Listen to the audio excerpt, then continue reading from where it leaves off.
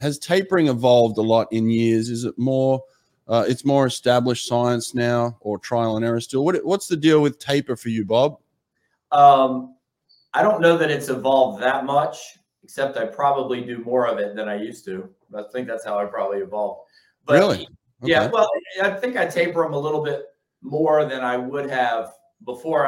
One of the things that I thought was very interesting this year, I went with Leon to the French camp in Canet, and I'm not gonna lie, I was giving him not that much, less than I had given before anybody, and I was like, I think this is the right thing to do, and I'm just gonna do it and see what happens. And all the French coaches I could tell were thinking, "Oh my God, is that all you're going to do today?" And I was like 4K. It wasn't like 1,500, but like, you know, I was way under. And so at the meet, I was like, okay, maybe we did get that right. So I'm learning, right? I'm trying some things. But I do think in taper, the key element is only change one variable at a time. So if you're dropping the volume, the intensity has to stay the same. And if you're keeping the volume up, the intensity has to change. You know what I mean? There are a couple things you can work on, but the key thing for me is don't drop the volume and the intensity. That's a recipe for failure. Right. At least in my book, the way our program runs. What do you guys think about that?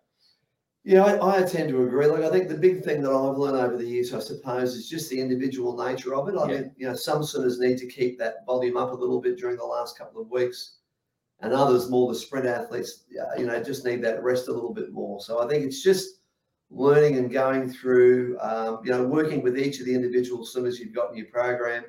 And I think there's little subtleties that you need to understand and know with each of the swimmers that you've got. And I think the only way you learn that is by going through taper with that individual. So I think, you know, probably the word I'm looking for is experience.